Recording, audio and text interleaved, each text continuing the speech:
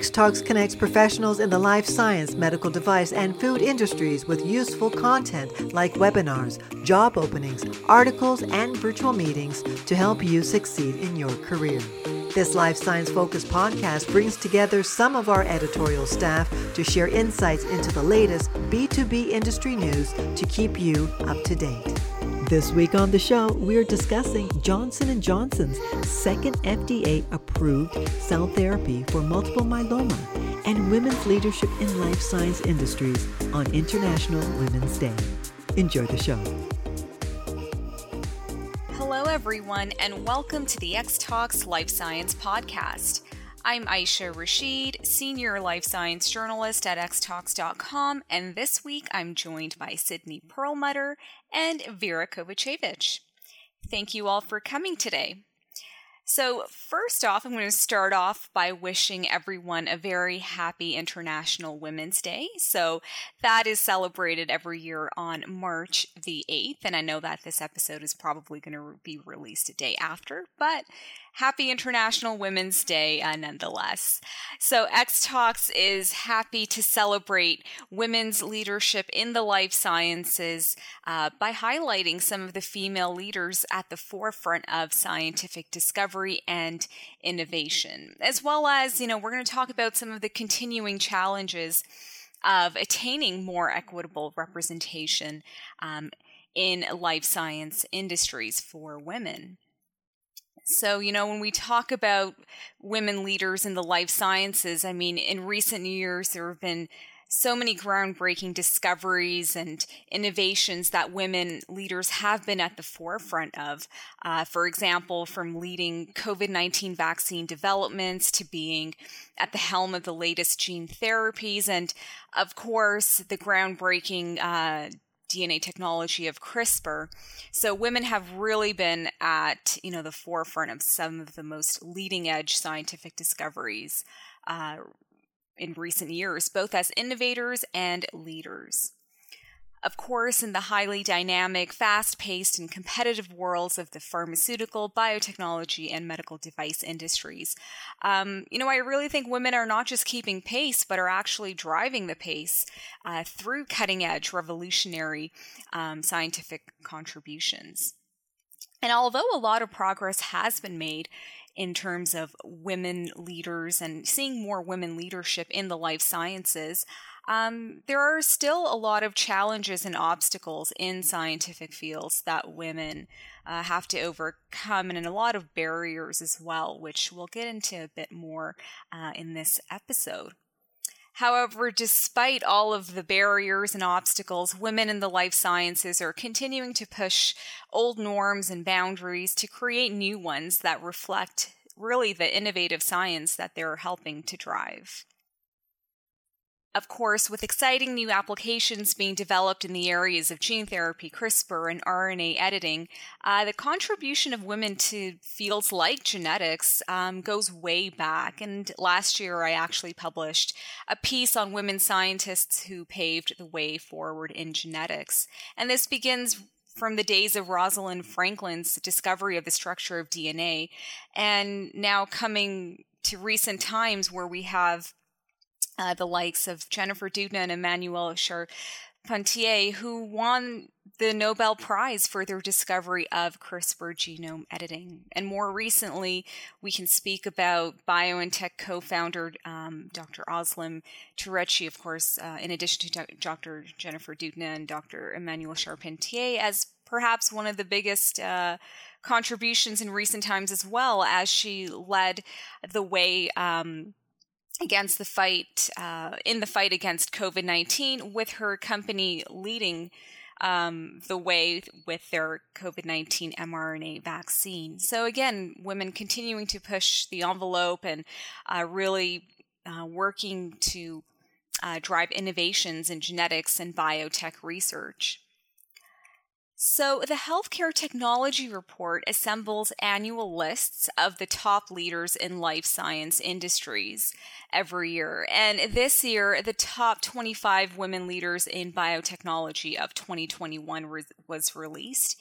And on the list, there were some prominent female leaders in biotech. And then at the top of the list was Ian Young Yang, who was the vice president and head of global sales at Samsung Biologics, which is a leading contract development and manufacturing organization, or CDMO.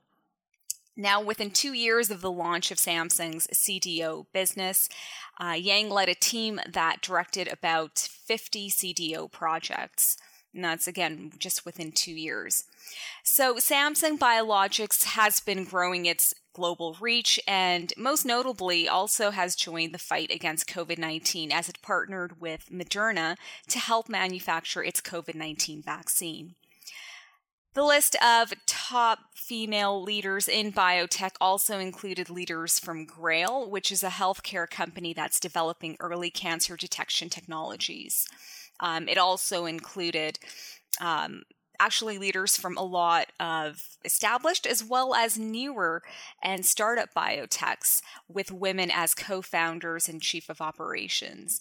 For example, we have Sofia Elizondo, who heads the biotech startup Brightseed, which leverages artificial intelligence technology to detect plant-based nutritional bioactivities that can be integrated into common food items. And similar to the Healthcare Technology Report's top 25 women leaders in biotech, they also released a top 25 women leaders in medical devices for 2021. And that included women in leadership roles at very well-renowned stalwart companies like Johnson & Johnson. So we had Ashley McEvoy, who is the executive vice president and worldwide chairman of medical devices at Johnson & Johnson, who topped the list this year. And then we had Karen Parkhill from Medtronic, and she's the executive vice president and chief financial officer there. And again, it also included many startups. For example, we had Pacemates, Noemi Ray, who is a co-founder and vice president of product operations. And Pacemate is a cardiac medical technology startup company. Now, when we talk about, women's accomplishments and achievements in the life sciences, there are still a lot of challenges. And one of the biggest is that there is still underrepresentation of women in leadership roles in life science industries. And that also means that because there's an overarching underrepresentation, there are fewer female role models and mentors in leadership or executive roles that can provide the education and support to women looking to step into leadership positions in the life science industries.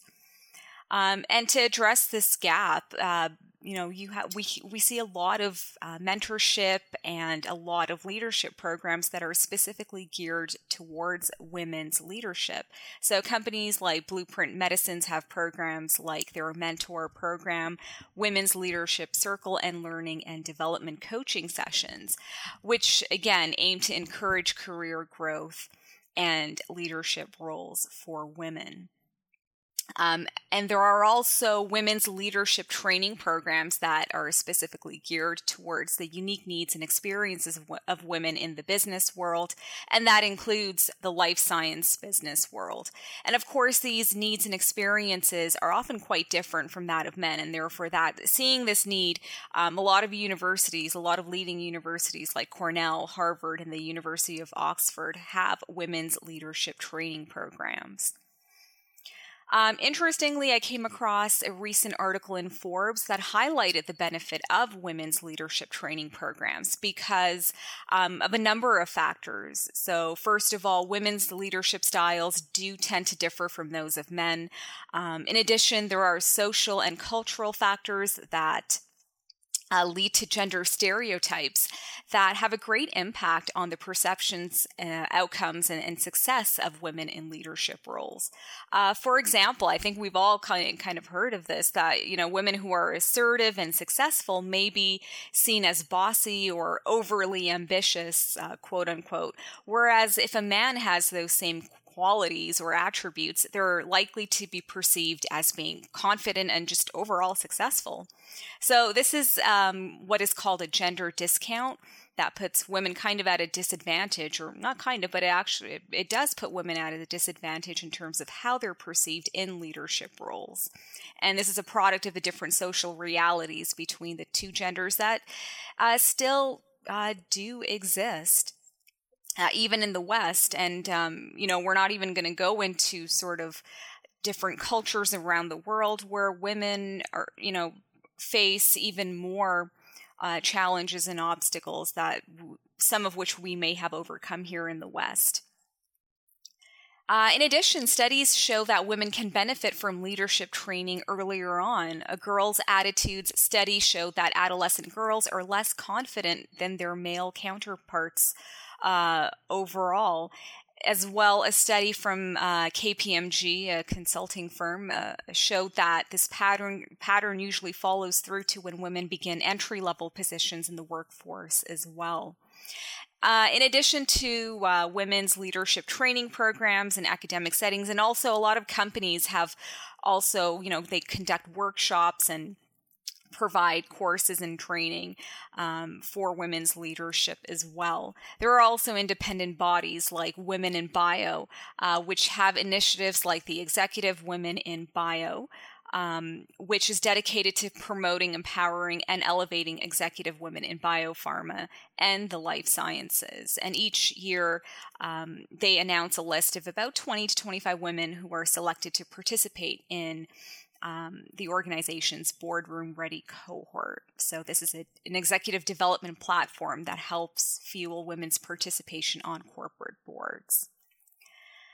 Now, as companies in the business world, including the life sciences, aim to foster greater inclusion and diversity, women do remain a significantly underrepresented group within this diversity framework. And this is reflected in, as I mentioned, the sustained underrepresentation of women leaders in science, technology, engineering, and math, or STEM fields. And not just women leaders, just women workers. So a U.S. Census report from 2021 revealed that while women make up half of the workforce, they only make up 27% of STEM workers. So there's, a significant gap there. However, this is a significant improvement from 1970 when women constituted 8% of STEM employees only, and they were 38% of the workforce overall back then. And now this gap it becomes more pronounced for women of color. So according to a report from consulting firm McKinsey & Company, women remain underrepresented in executive level positions, and at every step of the so-called corporate ladder, women of color are underrepresented relative to white men, white women, and men of color. So, despite all of the barriers, challenges, and gaps, I think, today we really need to celebrate, highlight the extraordinary strides that women have made in STEM fields and the life science industries. And the fact that we're here talking about all of those achievements and accomplishments really shows that we've come a long way. I just look back to the days of Rosalind Franklin when she was, versus her male competitors, James Watson and Francis Crick, over the discovery of the DNA structure, and how, it wasn't just about women not being celebrated for their achievements back then, but they were completely overshadowed and their achievements were even taken away from them. So we have come a long way, and it's really important to celebrate, look at those kinds of histories, and then celebrate the achievements of women leaders today. So eradicating gender stereotypes, having those leadership training and support programs for women, as well as, again, of course, highlighting and celebrating women's accomplishments in the life sciences will be key to helping support women as they pursue leadership roles to help drive scientific innovations and continuing on so into the future. So I just wanted to get your thoughts on International Women's Day. And I think we can even share some of our own experiences. I mean, we work at a life science media company, so we are in the industry, I would say. But in general, I think a lot of these principles, a lot of these themes, they're universal and they apply to a lot of different industries. I think for women, in the corporate world, in business, or in any industry, I think this, talking about women's leadership is kind of a universal subject across fields, including the life sciences. Yeah, I think we all know probably at least one, or now more than one, woman who's a leader and who inspired us. And, thinking back to my graduate school days, like my supervisor, she was a professor of chemistry at U of T, and she was awesome. And on top of that, she had 2 kids too. Mm-hmm. And she was amazing, really. And she was always kind of in the top of her field. So I saw that, it is possible. Mm-hmm. And for example, looking at my mother, like she finished a mathematics degree back in the times when it was a little bit different, especially where she was from in, Southeastern Europe. So like I think we've all had a few women in our lives, in our personal lives or in our professional lives, who's really inspired us. Something that I do want to mention that perhaps some women see as a challenge, but that I really don't think should be a challenge moving forward, or perhaps there needs to be more solutions. So something I've even been told or heard was that, as a woman in science, if you want to have children and excel in your career and become a leader and stuff, I've even heard from some people oh yeah, you may need to think about having children, or how many children you want to have. And it's just why? Yeah. Why is that the case? That shouldn't be, it shouldn't be a restriction for women. A limiting factor kind of a thing. Yeah. So, I mean, I know there's solutions good maternity leave. Perhaps the other partner can take care of kids too. They can split the maternity leave. There's, childcare options too, for hopefully a lot of women. But yeah, that's a barrier that I'd like to bring up that I've really heard as a woman in life science, that I think I just really dislike hearing that. I don't know what you guys think, but it really bothers me.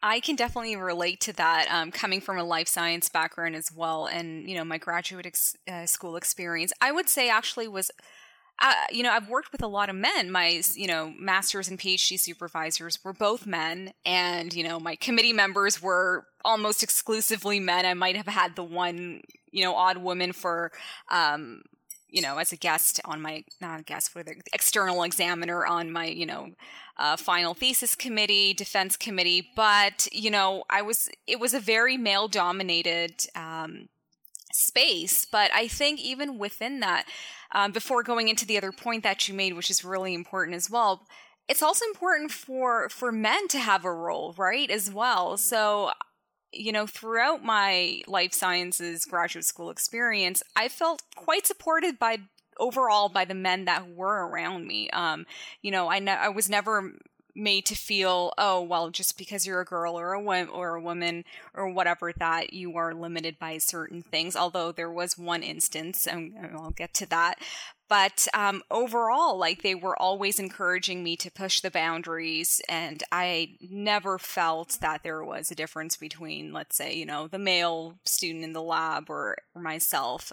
I think sometimes I was, even put to the forefront and pushed even more, which was really great to see. And to have, male mentors like that, and to have the male support. I mean, they are big players in all of this as well, because if, you go back to history, they obviously were big players in terms of, the status and role of women in society and how that played out. But I think I was really fortunate to have great men in the life sciences who were very supportive. But Vera, I remember one such comment as well. And, it was kind of like, I was probably 21, 22 maybe. And, I'm not thinking about families and starting, maybe some women are thinking about those things, when they're that young. And he just said to me, oh, yeah, you have a lot of potential, this and that. But, you want to make sure that you plan things out according to, in a timely way. Because, if you want to start a family and this and that. And I'm just like, okay, are you having this conversation with your male students as well? Like, so it was just... It just like hit me out of nowhere. I was like, okay, what? And so that was just the one odd occasion. But like I said, for the most part, I think men have come a long way as well. Although I've heard from other female students that I was with that they used to hear a lot of comments as well pertaining to these kinds of issues. And I think that really needs to change, of course. Yeah, I think, like, of course, if people don't want to have kids, that's fine. That's their own decision, Yeah. But to tell someone, like, oh, you may have to consider your career if you want to have kids. The biological clock and all of that. But it's like, we all know men have a biological clock, too, as we're learning more and more so. And most of the time, I would say more than 90% of the time, it's a woman hearing that kind of stuff. So absolutely. Yeah, that story particularly just made me like laugh in an annoying way, not in because I think, we've probably all heard that at some point in our lives as women, and it's just the biggest assumption anyone could make about you. And I'm not in the sciences. I actually realized from a very young age that it was not for me. And I made that decision. I'm like, I'm more creative. And luckily my parents supported me on that. But I think just, having, been in journalism, there were actually a lot more women than men in my program. And just one thing that I realized is that I don't want to be patronized because I'm a woman.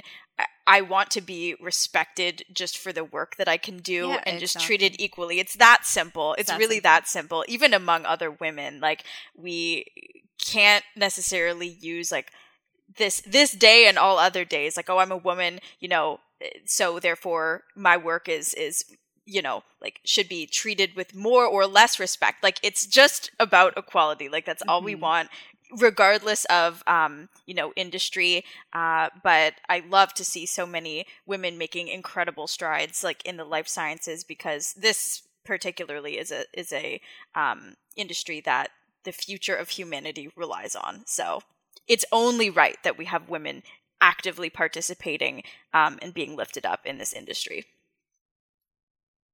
Absolutely. And I think, it's kind of like, why does my gender come in the way? Why isn't it enough for our work to speak for itself? Exactly. And it is.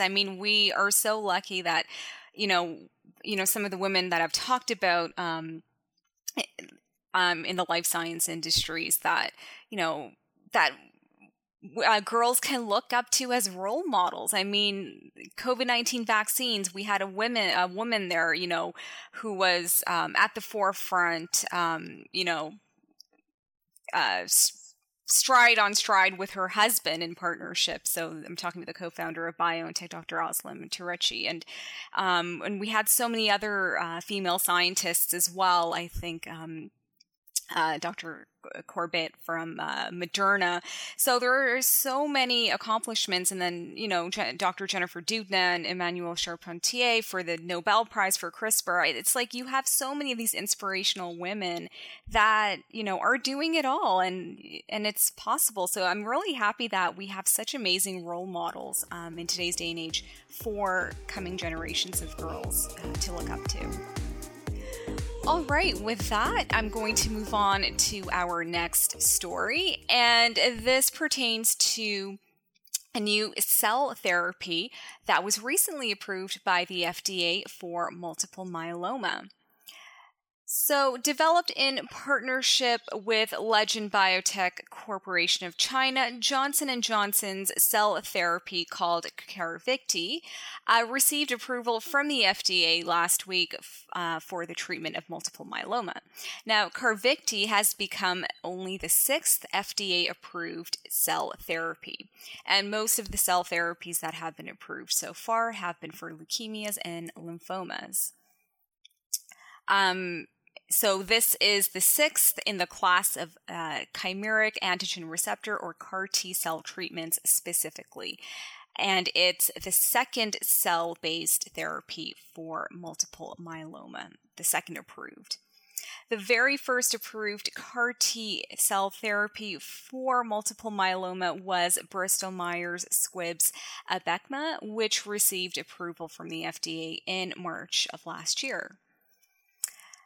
Now, the decision on Johnson & Johnson's CAR T cell therapy was delayed by 6 months after an initial date of expected approval of November 2021. And this is because the FDA requested extension of a priority review so that they could have more time to look over the information submitted by Johnson & Johnson as part of their application.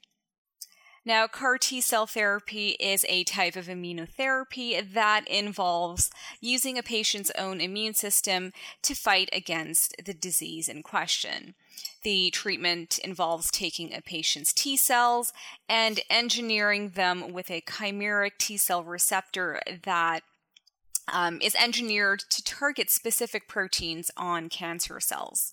So Carvykti is administered as a single infusion, and it targets cells that express the B cell maturation antigen, or BCMA, which is mainly expressed on cancerous multiple myeloma B lineage cells. The FDA approval for the treatment was based on the latest data from a phase 2 trial, which showed that patients in the trial had an almost 100% response rate to the drug. And there were 100 patients enrolled in this study who were quite sick. They were either relapsed or they had therapy-resistant disease. So they had been administered at least 3 drugs prior to receiving Carvykti.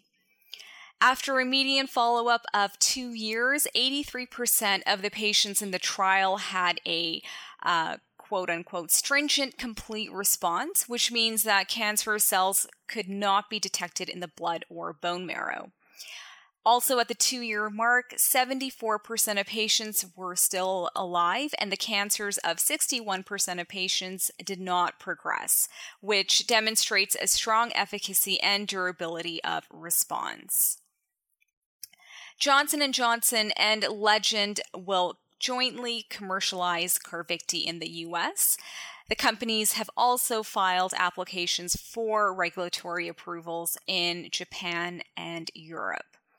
Now, Legend received an upfront payment of $350 million for the joint development and commercialization of the drug. Now, as a cell therapy, which we've learned that are quite expensive to develop, and so it has a list price that reflects that of $465,000, and this is just a bit higher than the $419,500 wholesale cost of Bristol Myers Squibb's Abecma. Johnson & Johnson, however, has said that it expects the therapy to be covered by most commercial insurers as well as Medicare. So, experts in the field say that CAR T cell therapies, as I mentioned, are expensive to develop, but makers and experts say that they're well worth the price because of the significant clinical benefit that they offer as highly targeted, personalized therapeutics. So I mentioned Bristol Myers Squibb has Abecma, but its very first approved CAR T cell therapy was Breyanzi for the treatment of lymphoma. And that also got FDA clearance last year in addition to Abecma. So just wanted to get your thoughts on this new cell therapy. I think this is a huge area, cell and gene therapies, and I think a lot of promise, but I think it's suffered a lot of setbacks and a lot of uncertainties to get to this point. But we're finally seeing, these drugs being approved for certain diseases, especially in the area of leukemias and lymphomas, just because they're easier to target than solid tumors. But just wanted to get your thoughts on this. Yeah, so it's approved to be administered like as a fourth line of therapy or later. So it's approved for patients with the advanced, cancer, and that, other treatments haven't really been successful. So yeah, Carvykti is approved for the treatment of patients with relapsed or refractory multiple myeloma after 4 or more prior lines of therapy. And this is just because the patients in the trial were relapsed or had refractory disease. So after having failed 3 to 4 lines of prior therapy. So this is the patient population that was studied in the trial. And so therefore the approval is for this subset of patients. But it will be interesting to see whether, and they probably are looking at this as a first line therapy as well, but don't quote me on that. So, yeah.